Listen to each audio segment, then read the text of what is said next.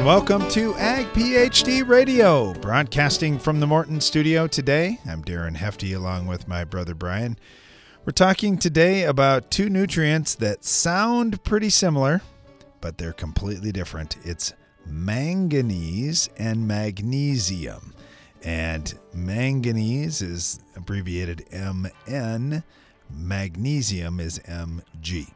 So magnesium being a secondary nutrient, manganese being a micro, and we end up talking about these nutrients quite a bit.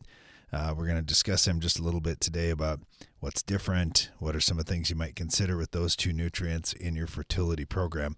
And we do see a lot of programs lacking either of those two nutrients, so that'll be a fun discussion. We'll also be taking your calls and questions throughout the show at 844-44-AG-PHD, or you can email us, radio@agphd.com. All right, Brian, we got two nutrients here, magnesium, which on our farm we typically have too much magnesium rather than too little, and manganese that we're kind of always looking at how can we get a little more manganese out there. Well, maybe. Let's talk about the manganese first rather than the magnesium, because I hear an awful lot about magnesium and not too many people talk about manganese. First thing that we found is the DTPA soil test, in our opinion, is very questionable for manganese levels. The only thing we can correlate it to on now tens of thousands of data points in our research has been soil pH. So in other words, the higher the pH, I don't care how much manganese you actually have in the soil, the higher your pH, the lower your manganese level on the DTPA test. And it's the opposite. When the pH goes down, your manganese level goes up. Instead, what we've been running is a Malic 3 test. So that's the first thing. I prefer the Malic 3 test when it comes to manganese. Second thing with manganese is it's one of the more expensive, well, it probably is the most expensive micronutrient if you want to fertilize for it. Because we're talking 50 parts per million on a Malic 3 test that we'd like to get to. I was just looking at one of our fields. Okay, if I'm at 20, let's just say I'm at 20, I need to get to 50. That's an increase of 30 parts per million. That's 60 actual pounds of manganese. That's not going to be cheap, because manganese roughly, let's say I was to go out there with manganese sulfate, for example. We like some of these dry forms if we're trying to build a soil overall. And don't get me wrong, we like using like a manganese chelate in furrow, foliar. There are lots of ways to do that too. But let's just say, for example, that I wanted to build up my soil and I needed 60 pounds. It's $1 a pound for manganese sulfate. That's roughly 1/3 manganese. So what am I going to spend there? $180 an acre? That's for manganese? No, I just don't see that. So what we would encourage you to do when you see, oh, wow, my manganese level is really low on my farm, I'd say at least do some trial work and maybe try a strip of, oh, I will throw 50 pounds of manganese sulfate out or 100 pounds of manganese sulfate out just in a couple of strips, and let's just see what happens. So we've spent a bunch of money on manganese on our farm. Has it helped? Well, I think so. Has it paid? I don't know. It's debatable. So when you start talking that much, and that's where we come back to, a lot of guys ask us about the liquid products, throwing just a little bit in furrow, a little bit foliar. So when you do it that way, then it's not so bad cost-wise. Yeah, the cost is a big deal. And a lot of times these micronutrients get left for last. Everybody's focused on N, P, K, and sulfur is definitely a really important nutrient as well. And it seems like for the most part, oh man, once you see the price for all those, a lot of times guys will say, well, if it's a good year, then I'll spend the extra few bucks on the micros. And if it's not, then I'm going to cut them, which is just the wrong thing to do. We find that some of the macronutrients, we may be overdoing it. I mean, we've got people like you, Brian, that really likes potassium, wants to keep that potassium really, really high. But man, if it was almost as high, if it was 80% as high, I think you'd still be wildly successful. And you might steal some of those dollars from the budget and move them over to some of these other essential nutrients, because all those nutrients are essential. So we need some of each of these. Yeah, but here's the thing. You often say, oh, I want it really high. No, I don't. I want it to a good level. really high is when we start talking. We had a caller just the other day, if you remember, with his levels of potassium in the range of 10 to 20% on a base saturation test on at least a medium textured soil to even heavy soil. Well, there you might have a problem. So one of the things Neil Kinsey's talked with us about on the show before is when sodium base saturation plus potassium base saturation is greater than 10%, that starts to block out manganese, and it can actually hurt seed germination as well. So we very often here at Ag PhD, we're talking about balance your nutrients, and I know that sounds complicated, but one of the simplest ways you can do balance in your soil is just look at the base saturation test, and we're going to tell you all the time, 4% to 8% on potassium.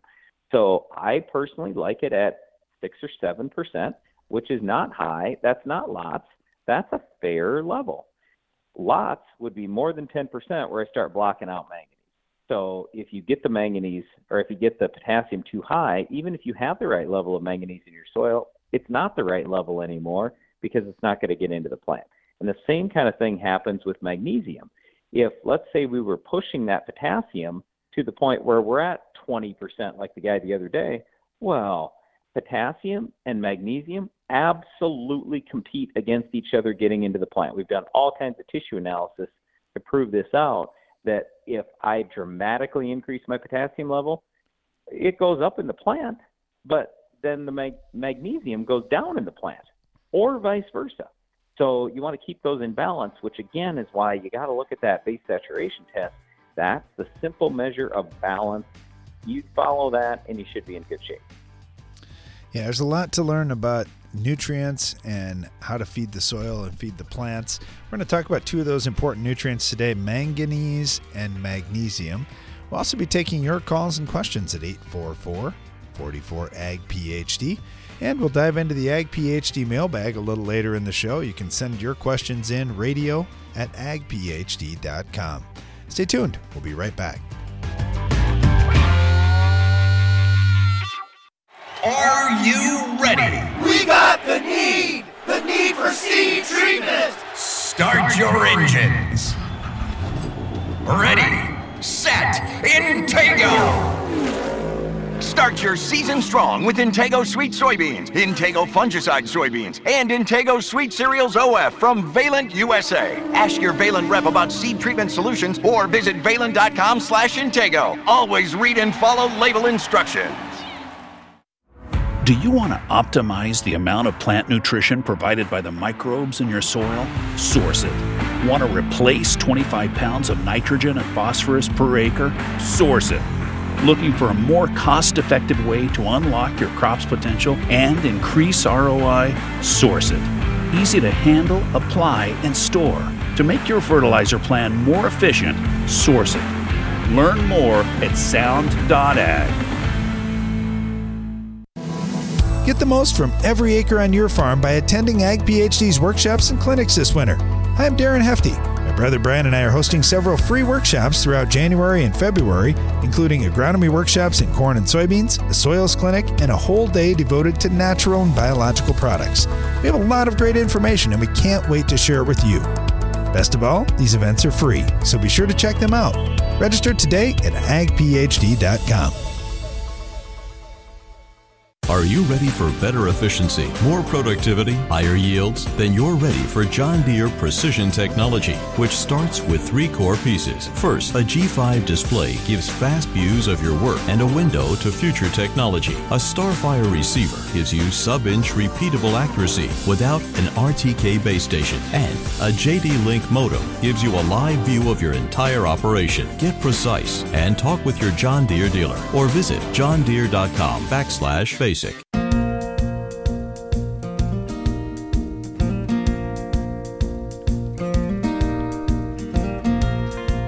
Welcome back. You're listening to Ag PhD Radio. We're broadcasting from the Morton studio today, and our discussion revolves around 2 essential nutrients for crop production.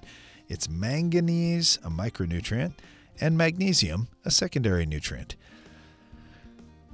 We welcome your calls and agronomic questions and discussion around this topic or any other agronomic topic you'd like to visit about. 844-44-AG-PhD is our phone line, and you can email us radio@agphd.com. Start off down in Iowa. We've got Mike Evans on. He works with the Extreme Ag Group and tries to keep Kelly Garrett in line. I would say that'd be a full-time job, Mike. It's about 4 hours of the 8-hour day, Darren. For sure, no doubt about it. Well, and I know those guys get questions all the time too about N, P, and K, and I get it. I mean, those are big nutrients. We need lots of pounds of those. But today we're talking manganese and magnesium. We need those as well. So Brian was mentioning before too, you get too wild on potassium, all of a sudden you have a hard time with magnesium uptake. So you do got to keep things in balance. I bet that's a challenge as you start working with guys that are openly shooting for 400 bushel corn. Yeah, it is a challenge, and just like you said, once potassium starts going up, your magnesium starts to suffer. So it is a delicate balance that you try to maintain. I know a lot of folks talk about the balance with calcium and magnesium as well. What do you fight in the soils you get to work with? Do you more have high magnesium? Do you have lower magnesium? And is this something that a lot of farmers are aware of? It's kind of 50-50 around where we're at. You get on the river bottoms, creek beds, and stuff like magnesium tends to be a lot higher. You get on these hills where we're at, and calcium becomes a bigger issue. Sure. Yeah, I know, some of that river bottom ground can be some pretty heavy clay. Do you have trouble with nutrient availability? And if so, have you got any tips for farmers with soils like that? Yeah, I mean, we get over in the Missouri River Valley with guys, and it's you can work it one day and the next day be a concrete pad again because of the mag load in the fields. And really, the one way we amend it is just multiple applications of sulfur, or with Kelly, we got plant food, but we use a lot of AMS to help guys amend those needs. Yeah, ammonium sulfate and elemental sulfur. We hear a lot of guys talking about that as a way to deal with the excesses, one of those being magnesium, the secondary nutrient. How about manganese, the micronutrient? I know certainly there's a focus with many of the growers you work with on getting those micros out there. What do you see with manganese? Do you see soil applications, foliar? Are you shooting for certain things on soil tests? How do you go about addressing manganese? With manganese, through our testing over the years, we've kind of blessed that we tend to have an abundance of it in the plant. And it's really more just a rifle shot with those. We'd like to have some in furrow in our in-furrow program, help with germination and getting the seedling out of the ground. And then just watch it, maintain it through the year, with a few foliar apps potentially to need to spike in to keep that where we want them. With the micros, and you mentioned the foliar apps, there's a lot of folks that are putting multiple things in every time they're heading across the field. Do you find mixing issues? Do you find increase in crop response? Any of those things as you're mixing in these micros? If we're using good products and we're confident, we really haven't come across any mixing issues with them. I think that's the biggest thing for guys is just research who's got, good products that mix well, and when you're trying to mix 8 things in a tank, it's kind of important. Yeah, that's for sure. Well, and that's the last thing anybody has time for is dealing with a tank that's full of junk. So yeah, you're right. Getting good quality formulation is really important whenever we're talking about fertility. Talking with Mike Evans here. He gets to work with the Extreme Ag Group and spends a good chunk of his day keeping Kelly in line. So Mike, thank you so much. We really appreciate having you on. Look forward to talking to you again soon. Yep. Appreciate it, Darren. Thank you. You bet. Got Stephanie Zelenko on right now with AgroLiquid. And Stephanie, first of all, thanks for joining us. Glad to be here. Hey, Mike made a comment there, and I thought this would really be something I'd address with you as well, is just combinability with a lot of these nutrients that we're putting out there. And we're going to talk about a micronutrient today, among other things, manganese. And for growers that are mixing multiple things, they are looking for those high quality formulations. It's kind of been one of the reasons we've used a lot of AgroLiquid over the years on our farm too, just that the combinability is good. What's different? What's different about AgroLiquid? Is it the sulfate form of the nutrient? Is it the chelation that you're using? What makes it so these products work? Because it seems like everything you come out with is pretty easy to mix with other things. They are, and that's one thing we strive to do as a company is make our nutrients compatible with one another, but also compatible with other things guys may be putting out in their tanks. And the backbone behind all that makes us different, or what we do, is just our technology behind it. So that Nutreat technology is a polymer, kind of protection, and that helps with that slow release long-term feeding, but it also does help protect those sites so they are able to be mixed and remain compatible with other nutrients when we're mixing them together with different things in your tank. When you think about manganese specifically, and Mike had mentioned it helps out with germination, it helps out with early vigor. The timing of these things is always a question we get. And for me on corn, I like to have stuff out there early. I love putting stuff out there with the planter. With our dry conditions, it seems like we have the best availability that way. But what do you see growers doing with these micros? Do you see a trend towards foliar? Do you see a trend towards getting stuff out at planting time, or is it something different? I think it depends upon which nutrient we're talking. The majority of those micronutrients, there is a very strong push for early season. So usually planting time, just making sure we're not going to have any limiting factors. So trying to address all of those nutrients early season. The only one that I would see that's kind of transitioned a little bit more to not at planting in late season is going to be boron. And that's just because it is at risk of leaching through the soils. But for the most part, specifically manganese there, we like that early. And if you have a severe problem like we do in Michigan, you probably need to do it early and mid-season, and then probably again late season as well. Magnesium, a little bit different, and that's a nutrient I know on our farm we have too much of. We are in a situation of being short, but we see soil tests all the time, Stephanie, and I'm sure you do too, where growers are short in magnesium. With that one being so important in the chlorophyll process and many enzyme activations, what do you see with magnesium, and where are you having the best luck addressing that? So magnesium is the heart there of that chlorophyll portion of the plant, and so we want to make sure it's ready to go early season. And from the fertility side, it's a little more challenging because magnesium doesn't play nicely with other nutrients, and it is more of a balanced approach to that soil with the base saturation. So most of the guys that I, see that have those low levels are addressing it with a lime application, a dolomite application early season or, the previous fall. So we have enough time to, get that balanced before we're actually going out and planting the crop. So, it's one of those more challenging nutrients. If you have to address it in season, you can. It's just better to do that as a soil amendment. Yeah, the magnesium is kind of interesting, and I look at a lot of lighter soils, and this is where we get a lot of questions with low CEC, low organic matter soils. Just in general, with loading up nutrients, it's more challenging, and you certainly end up with a lot more spoon feeding situations to ensure availability. Absolutely. Stephanie, I guess just last questions here. As growers are pulling soil tests, I know you've always been a big advocate of getting a complete test with all these nutrients. What are you seeing, I guess, as a trend in terms of soil sampling? Are your customers trending towards, hey, we're getting a lot more of these good sampling techniques done?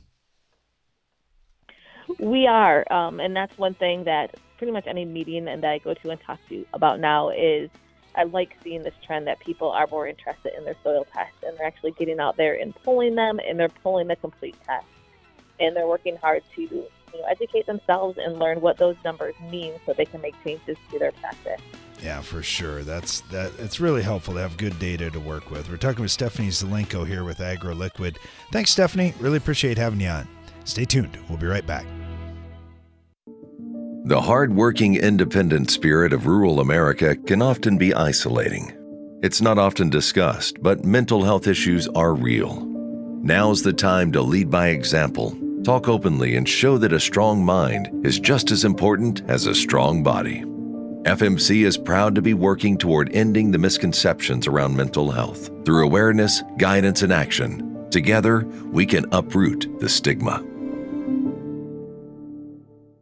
Because the challenges you face are getting bigger every year, BASF is committed to helping with more than boots on the ground. We're committed to boots in the mud, boots on the steps of your truck, your tractor, your combine, the linoleum tiles of your coffee shop, the concrete of your co-op, the gravel in your shed. So we can listen, learn firsthand, help right now to ensure success. BASF, helping you do the biggest job on earth. It's smart to make the right agronomic choices, and it's even smarter to get rewarded for them. With the Bayer Plus Rewards program, you earn cash back on seed, herbicides, and other eligible products. And it keeps getting smarter, because now you can earn an additional 10% bonus when you send your redemption check to your retailer. To learn more, contact your retailer today. Protect your yields and get the most from your land with Bayer Plus Rewards. Visit mybayerplus.com and see program terms and conditions for full details. Get more durability for less downtime with Soil Warrior Strip Tillage from Environmental Tillage Systems. Improve fertilizer efficiency and reduce passes and fuel usage. Now that's ROI. Learn more about ETS at soilwarrior.com. From machine storage buildings and farm shops to dependable buildings to house your livestock, regardless of building size or use, Morton has a building for every budget. To learn how we can help you expand your farm operation, visit mortonbuildings.com. If you look close enough, you can see the hidden potential within your fields. That's why an agro-liquid nutrition plan starts with the crop and identifies the precise combination of primary nutrients while focusing on the support of secondary and micronutrients. So every nutrient is working in harmony for your crop to reach its full potential, maximizing growth while offering lower use rates. Apply less, expect more? Precisely. Find an AgroLiquid dealer at agroliquid.com. Win the war against weeds in your soybean fields with Fierce herbicides from Valent USA. With 3 different formulations and multiple modes of action, you're sure to find the right Fierce product to protect your operation from tough weeds like Palmer amaranth and water hemp. Give your soybeans a strong, clean start with up to 8 weeks of residual control with the powerful pre-emergence protection of Fierce herbicide. Ask your local retailer or visit valent.com/fierce to find the right Fierce formulation for you. Always read and follow label instructions.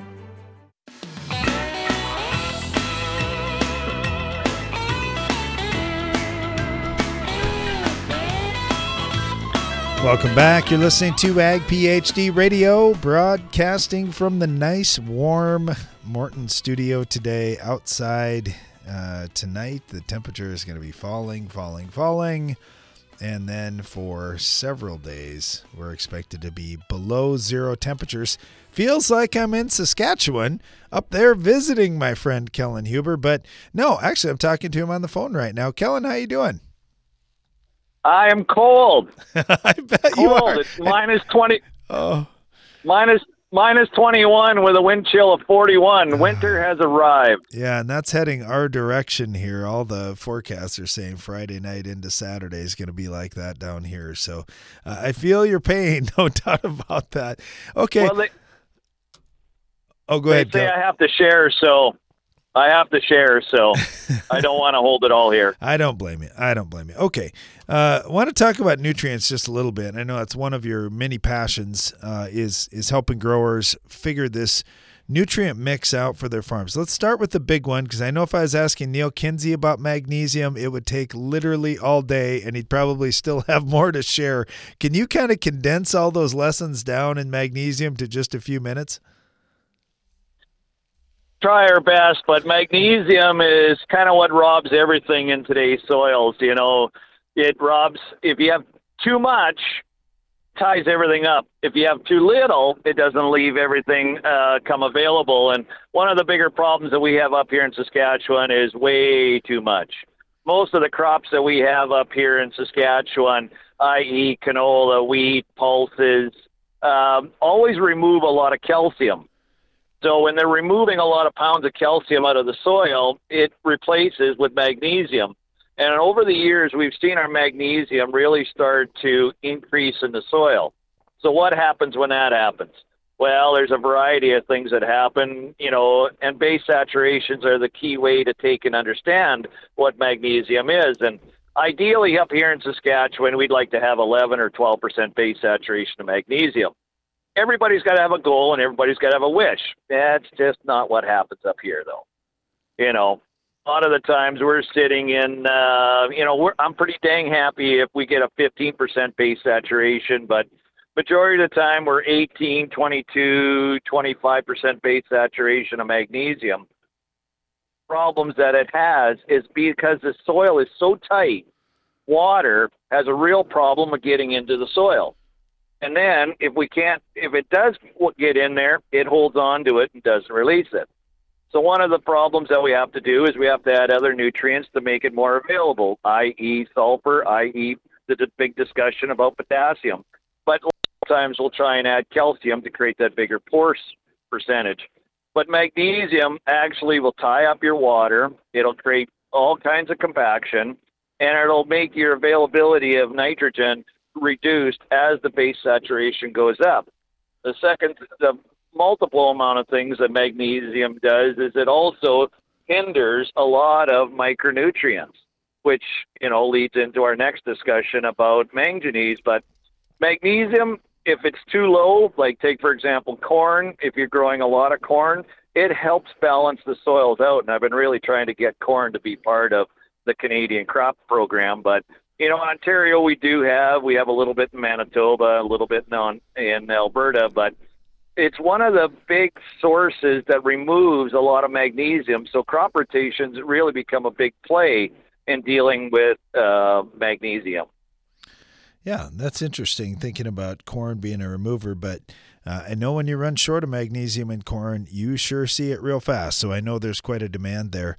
The other thing that demands a little bit of magnesium is cattle, and a lot of times, even on some of these soils like you described, Kellen, where you've got 25% magnesium base saturation and it's way too much, in the spring we're still putting out lick tubs and different things to try to feed some more available magnesium to cattle. Otherwise, they get grass tetany issues.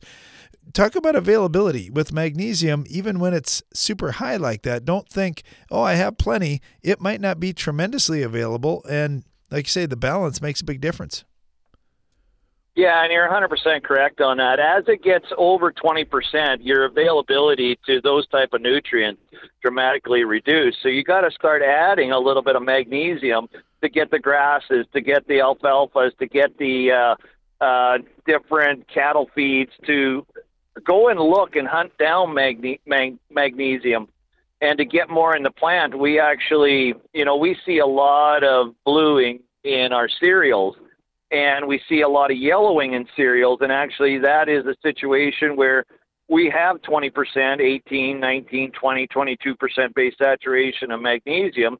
We're starting now to add that, and especially when it comes in with just pre-head stage in a lot, whether it be corn, whether it be cereals, or even we see a magnesium deficiency in a lot of our legumes, peas, lentils, when they start to do, it's called sudden death syndrome is what happens. And, there's a lot of ways to look at that, but you dig right down onto it. Magnesium is really tying up so much, and it's just not allowing a lot of nutrients. So we have to actually, even though we're high on magnesium, we got to start adding, especially in the, V8, V9, 10 range. All right, let's talk about adding, and it's manganese. And here's the problem, Kellen.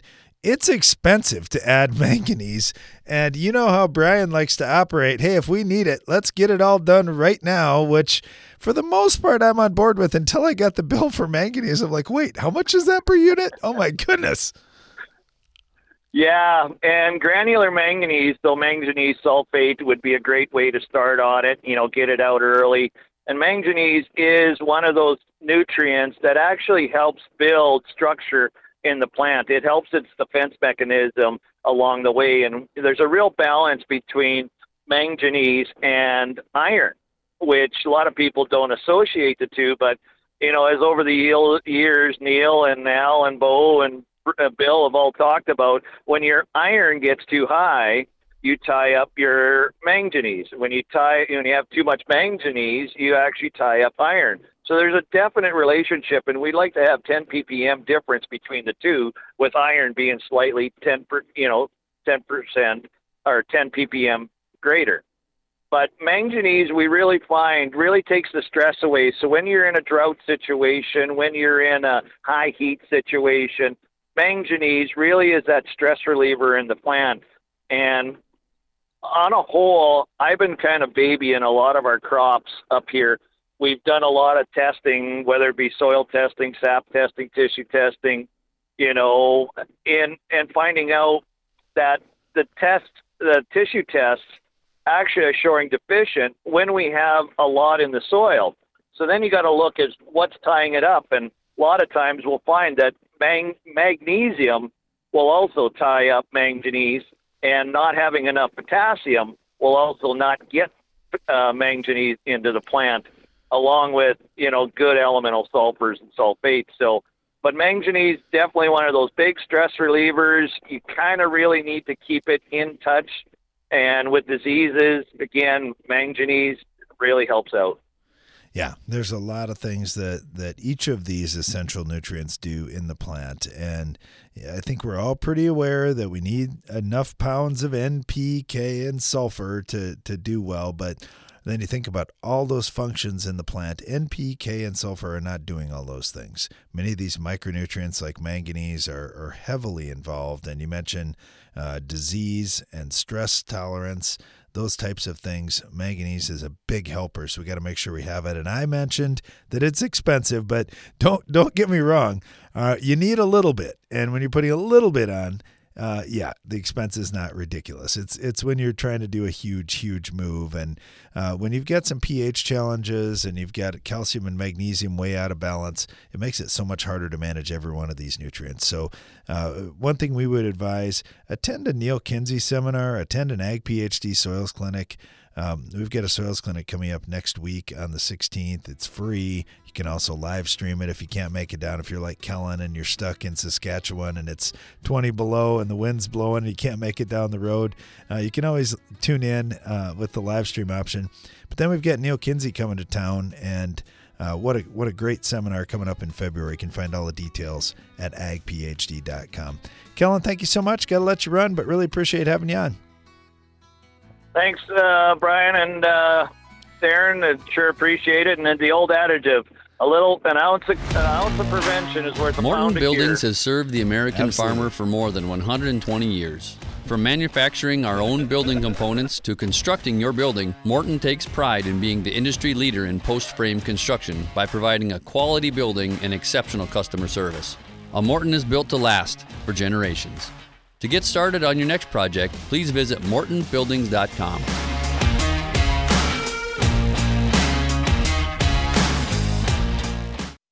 My mom's got a new Case IH tractor, and it can do it all. Bale hay all day. See in the dark with its powerful LED lights. Hook up all the implements. Shift like a race car, steer with ease. And it can also cool my juice box. Yeah. Her Case IH tractor can do everything she needs it to. Looking for a tractor that can do it all? Check out caseih.com. Did you know soybean diseases like white mold and sudden death syndrome can survive in your soil even after rotating crops? Prevention of these diseases is a constant battle, and yield loss from an infection can be devastating. The right management plan makes all the difference. Keep your beans safe with Heads Up seed treatment. Heads Up guards your seed from both white mold and SDS. Stay protected and profitable by asking your seed dealer for Heads Up. Learn more at headsupst.com. If you understood everything on a soil test and could make your own fertility plans, do you think you could cut your farm's fertility expenses? Maybe even increase your yields? Hi, I'm Darren Hefty.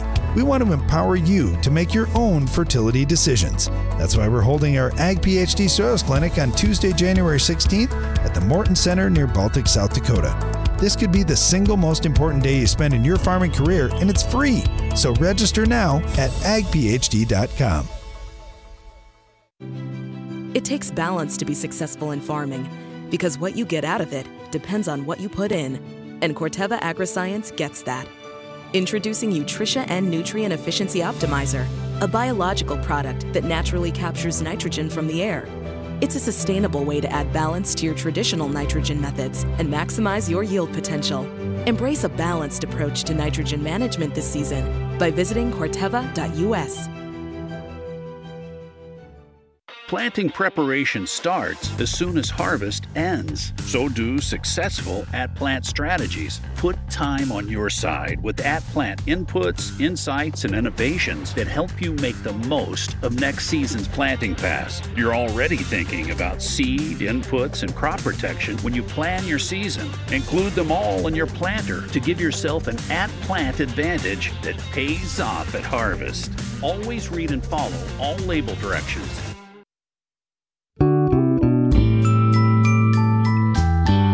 Hey everybody, come on in. The Ag PhD mailbag is about to begin. You're listening to Ag PhD Radio, and we like to take your calls and questions. Our phone lines are open at 844-44-AG-PhD. You can also email us, radio@agphd.com. And when we dive into questions only, that's what we call the mailbag time. So I'm going to hit this first one, and I've got my brother Brian and his favorite topic here. So I risk starting off with a drainage tile question that it could be all show, but I think this one will go pretty quick. The question is, will a sock help extend the longevity of my tile? Well, it can. The reason why we would use a sock or narrow slot tile, and the sock basically just covers the tile, it's preventing fine sand or silt from getting in there. So if you don't have fine sand or silt, you're far less likely to need that. Also, if you have lots of slope on your tile, you probably don't need that. So slope is a real key. With slope, that means the water can travel faster pushing through there, and it usually will keep your tile line much cleaner. Okay, thanks for the question. Appreciate that. If you get any other questions on drainage, we would love to help. Just go ahead and send those in. Got this one from Joel. He said, hey guys, appreciate you answering my question just yesterday, talking about cereal rye, and then I'm planting right into it green and having some issues with weed control, these types of things. I wanted to follow up with some more specifics for you guys. I seem to have some grass pressure in these fields, and also, of course, water hemp. Now, I had considered doing a pass early in April before planting with Valor and Prowl when the cereal rye is still relatively small. Then I would plant, and then I'd follow up with Roundup, Enlist One, Warrant Ultra around the first part of May, and then I would clean up with a pass of Liberty if I need to later on. Tell me why this would or wouldn't work, and if you find something better than my procedure of Valor and Prowl down, Roundup, Enlist, Warrant Ultra first in May, and then Liberty later if I need it. Yeah, I mean, that should work pretty well. The only other thing that we usually talk about with when Roundup is or when water hemp is involved is metribuzin. So if it's me, I'm going Valor, Prowl, metribuzin. That's what I would do. But I mean, what he's planning here sounds fine to me. I don't feel like there will be a lot of issues. The big thing is, anytime we're talking about post-emerge spraying, you just want to make sure that the weeds are small. If the weeds get ahead of you, that's where we start running into problems, because you can't kill big weeds nearly as well as you can kill small weeds. All right, question for you then, Brian, on this. If he's doing Roundup plus Enlist One plus Warrant Ultra as his first pass, would Liberty be a better shot, since that's going to be better on these water hemp than Roundup would be? So you'd have a little bit more effective. What do you need it in there for? Well, you already have FlexStar and you've got Enlist One, and my gosh, if you can't kill your water hemp with FlexStar and Enlist One, quit raising beans. Seriously. I mean, well, I like your comment about the timing, and I would agree with you. If you get out there early, that will be important, because if you've got foot tall water hemp, Enlist One is too low a rate, and you can't use a high enough rate of FlexStar to take down foot tall water hemp. So you got to get out there earlier. Yeah, but I mean, you certainly do not need Liberty in there. I'd be throwing the Roundup in because that's going to help you out on the grass. So that's the main reason why it's in there, and Roundup is actually better than Liberty on grass anyway, and he said he had grass issues. So with the Liberty later on when he's spraying, I guess the big thing is just make sure you're using a high rate of Liberty, not a chintzy grade of Liberty, because Liberty's a little bit weak on some of the grass species. Yeah, 43 ounces of Liberty at that Get them when they're last pass. small, and you spray a high rate. Yep, I like it. Okay, thanks for the follow-up, Joel. Really appreciate that. Okay, got this one from Stan. And Brian, this one's going to test your long-term knowledge on 2,4-Ds and dicambas. Stan said, hey guys, listen to your show daily, and I would love to hear you cover the differences in 2,4-D formulations and how 2,4-D differs from dicamba. So I use 2,4-D in fields and pastures, but I don't use it in row crops. Can you explain the differences between the amines, esters, and choline formulations of 2,4-D? And then what is the difference between 2,4-D and dicamba? Of course, we're all aware of the drift issues. Choline, 2,4-D being the best, dicamba probably the worst. But I'd just like to know a little bit more about the comparisons between each. Okay, I got to look at how much time we have here before we go to the next break so I can get it wrapped up. These are literally like 50-plus-year-old products. I mean, other than the choline formulation, 2,4-D is relatively new, but these have been out and used for a long time. And, yeah, there's a lot that you can discuss there, but by the same token, there's a lot of similarities, too. Okay, let's start with what each of these things is. Amine is water-based. The ester is oil-based.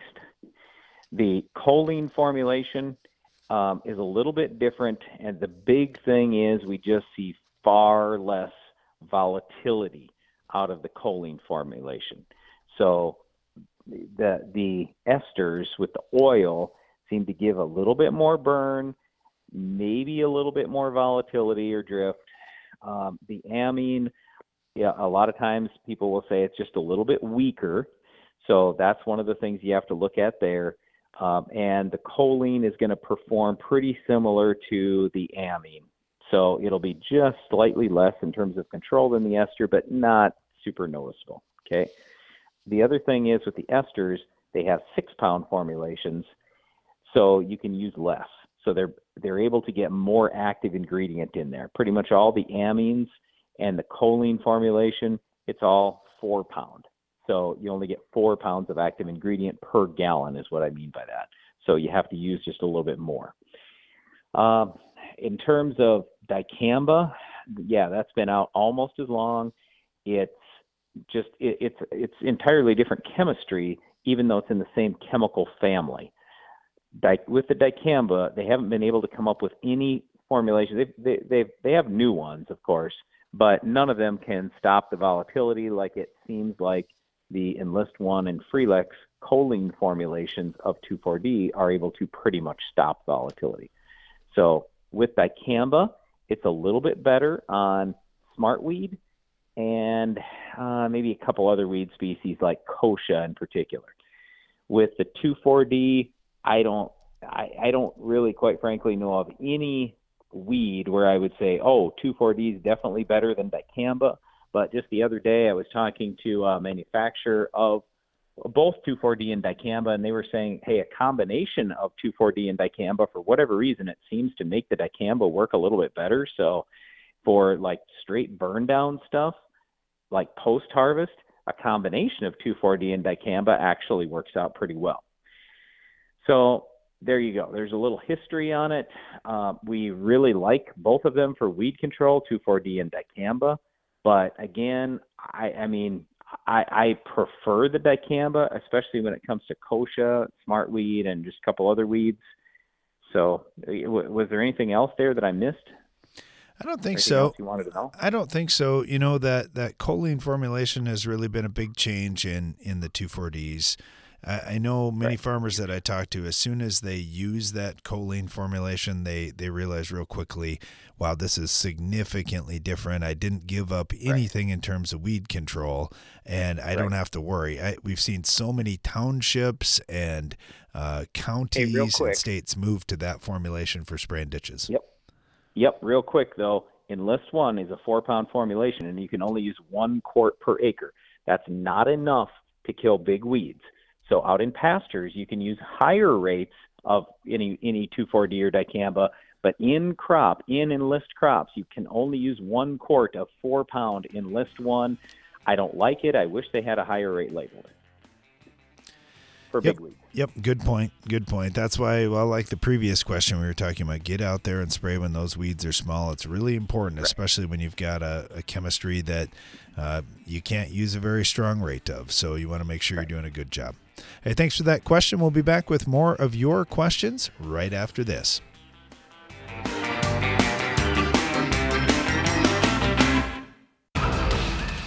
Insects have reigned since the dawn of time, adapted to their surroundings, experienced the harshest climates and toughest challenges until now. With 2 modes of action, Ridgeback insecticide delivers one devastating outcome for soybean aphids: extinction from your fields. They may have lived through it all, but they won't survive this. End soybean aphids reign at ridgeback.corteva.us. There's an innovative new soybean herbicide on the market that's helping close the door on weed resistance and open new doors to productivity. Preview 2.1 SC herbicide from UPL is a multi-mode of action pre-emergent that controls the most resistant broadleaf weeds at the beginning of the season and continues to control later weeds with strong residual activity. Ask your retailer about Preview 2.1 herbicide from UPL and always read and follow label directions. Control the toughest weeds with overlapping residuals. Lock in the longest-lasting control for your soybean fields. A pre-emergence application of an Authority brand herbicide plus a post-application of Anthem Max herbicide establishes the overlapping residual control key to safeguarding your soybean seasons. This pairing is a heavy-duty, economical strategy against Palmer amaranth, water hemp, kochia, and more. Visit your FMC retailer or lockin.ag.fmc.com today. Always read and follow all label directions. It's smart to make the right agronomic choices, and it's even smarter to get rewarded for them. With the Bayer Plus Rewards program, you earn cash back on seed, herbicides, and other eligible products. And it keeps getting smarter, because now you can earn an additional 10% bonus when you send your redemption check to your retailer. To learn more, contact your retailer today. Protect your yields and get the most from your land with Bayer Plus Rewards. Visit mybayerplus.com and see program terms and conditions for full details. You have a lot at stake when it comes to raising corn. I'm Darren Hefty. That's why on Wednesday, January 17th, we're holding a free Ag PhD Corn Agronomy Workshop at the Morton Center near Baltic, South Dakota. We'll help you navigate all the challenges of corn production, including how to manage exploding pest populations, resistant diseases, fertility challenges, and more. It's a day packed with information. So if you want to get the most out of your corn this season, don't miss the free Ag PhD Corn Agronomy Workshop. Register now at agphd.com. Improve germination in your fields with the Germinator Closing Wheel from Farm Shop MFG. Our unique spike design seals your seed within a firm vein of soil, providing maximum seed-to-soil contact and maximum germination. Order a set for your planter at farmshopmfg.com. It's a hungry world of 8 billion people. Let's not let them down. Commodity Classic is where you'll find innovation and the quest for bigger yields. Join us in Houston for New Frontiers in Agriculture, February 28th through March 2nd. Learn more at commodityclassic.com.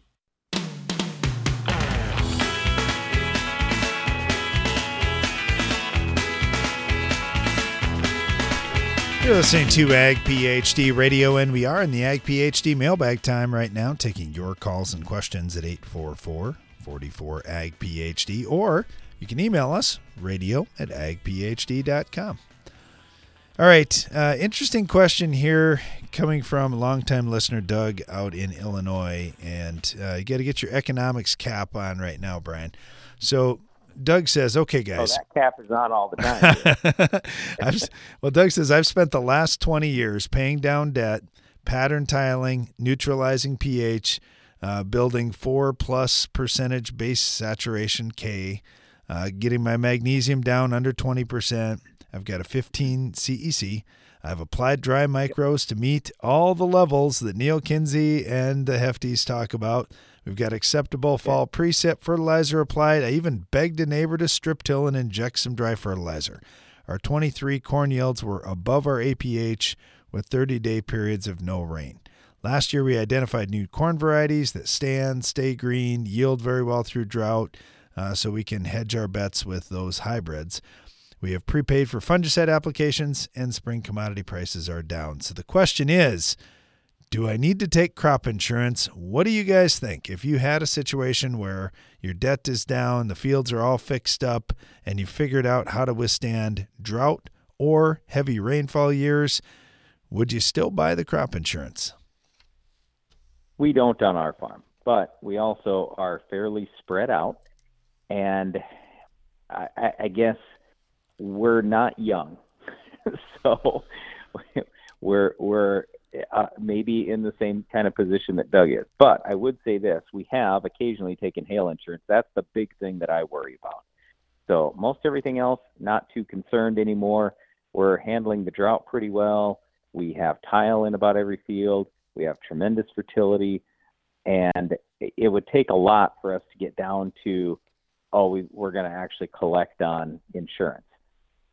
But for each person, you got to look at, well, what kind of risk, how much risk are you truly willing to take? And just imagine, let's say you have all your ground real close by. Let's say it's in 3 sections all together. That's all the ground you farm. Is it possible that a hailstorm could come through and wipe it all out? Sure is. Are you prepared? Could you handle a 100% loss? And if you say, nope, I can't, well, that answers your question super quickly. Even if you can handle that loss, do you want to handle that loss? And it all comes back to risk versus reward. So if I had my ground very spread out, then you just have to say, hey, I've got a lot less chance that disaster is going to strike. When it's closer together, then you got to look a lot harder at that insurance thing. But yeah, for me to ever tell anybody not to take insurance, I don't know what somebody else's financial position is, so I'd have a tough time doing that. Yeah, that's exactly right. If you've got enough that you can tolerate a absolute zero yield with all the crop input expenses going out as well, then you're in the spot that you can definitely do that. And like Brian was saying too, if you're really spread out and you say, well, man, all my fields are several miles apart, the odds of losing all of them in one shot, pretty slim. So yeah, if you can tolerate, well, I can lose 2 of my 4 fields and it's no problem, then you're probably in a pretty good spot to do this too. I had some good advice too, Doug. There was an older farmer that I would say was kind of a mentor to me when I was younger, and just talking to him about this exact thing, he said, you're broke, you got to take insurance. And I said, well, do you take insurance? And he goes, I haven't taken insurance for years, but what I do, he said, is I take what the premium would be and I invest that. And so I've got that in a spot where I could always grab it if I needed it. And he said, over so many years, you've got quite a bit built up that you could do it. Yep, so that's exactly what I was going to say. You don't just take the money and go blow it on something else. You got to set that money aside, because sooner or later something's going to happen. Hopefully it's a small thing that happens, but sooner or later something will happen. Well, and you might consider that as your drainage tile too, because like for Doug, he can handle the heavy rainfall year because he's pattern tiled.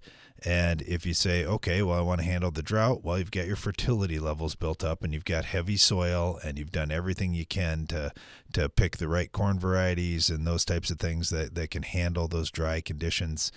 It sounds like you're doing a lot of great things there, Doug. I really appreciate the question and just the thoughtfulness that was behind it. Okay, speaking of being thoughtful here, this one comes in from Simon up in southwestern Ontario.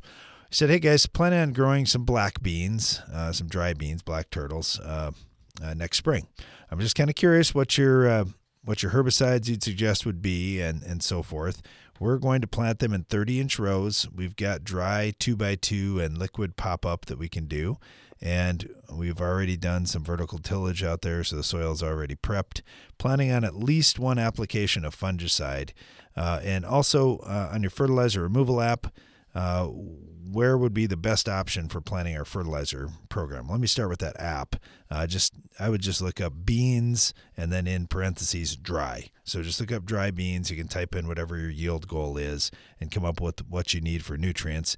And then between your dry program and what you're doing with the liquid, just make sure you're covering all those pounds to get the yield that you're shooting for.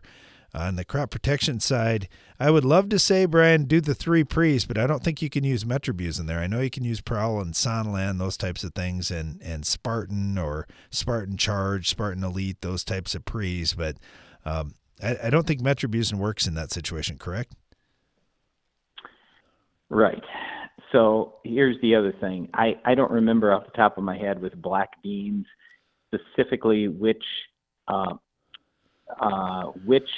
pesticides are going to be labeled on that type of dry bean. And in Ontario as well, because we're crossing a border there too. But typically here, if you're right across the border, we'd be doing that either Prowl or Sonalan as a yellow, and then adding in a Spartan Charge or a Spartan Elite. So I've got some of that sulfentrazone in there. Now keep in mind, you also can do dual. So if you want to have 3 modes of action, you can have 3 modes of action. It's just a little bit different than we'd be talking about in soybeans. So you could get dual or group 15, you could get a yellow out there, and you could get Spartan. So here, here products like Varisto and Famecifin are labeled post-emerge, and I'm not sure again in Ontario, but you'd have a decent follow-up. Yeah, but let's be specific. Okay, so what we're talking about is Reflex. Varisto is Basagran along with Pursuit or Raptor. So you've got Reflex, you've got Basagran, you got Pursuit or Raptor. And that's the big problem when we go to dry beans is you just don't have all these traded crop options like Roundup, Dicamba, 2,4-D, Liberty that you would have in soybeans. Yep, correct. And of course you got clethodim for cleaning up any volunteer, grasses that come out there too. So yeah, you got a pretty good program. And then, just with any of these crops, like Brian has mentioned, if you don't have the in-crop herbicide tolerant options like Roundup and Liberty and those kinds of things, just get after the weeds a little bit on the early side and try and make sure you get them when they're small. That really helps.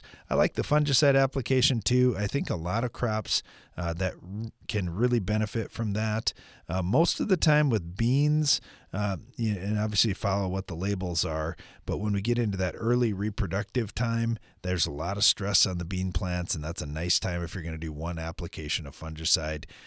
Doing it a little bit later, obviously following whatever the pre-harvest intervals are, but doing it a little bit later in the reproductive stages can be really beneficial too, especially if you have some late season diseases come in. When it comes to dry beans, they're fairly similar to soybeans. They need lots of potassium. So that's probably one of the biggest things I'm going to talk to anybody about raising any type of bean crop. Potassium is a real big key, and it's something that we often see a little bit lacking out there. I mean, most people are putting phosphorus out, and that's good as well. You got to have plenty of phosphorus, but potassium is huge. Okay, thanks for the question. We really appreciate it, Simon. We got about a minute left, Brian, and Gordon sends us a question. Gordon from up in Michigan. He said, hey, guys, had a few companies wanting to sell us a product they claim will make phosphorus in our soils more available. Do you have any experience? Have you done any testing on these types of products? And if you do, what are your thoughts? We just started doing some pretty broad-scale testing last year on a new product. I would say I don't have enough data to tell everybody in the world that that's a great thing to use yet, but the early data we had from last year looked pretty good. So, yeah, there's going to be some differences. There's going to be some products that work better than others, of course. Yeah, but even if we were testing it, we don't have his soils. So would I suggest testing it? Yes, but just try it on a small scale first. Yep, great point. Always do some testing on your own farm with a few things every year. Keep track of them. And see how they work on your own soils with your own farming practices to know the best. Hey, thanks, Gordon. We really appreciate it. And thanks to you for listening today. Be sure to join us again each weekday for more Ag PhD Radio.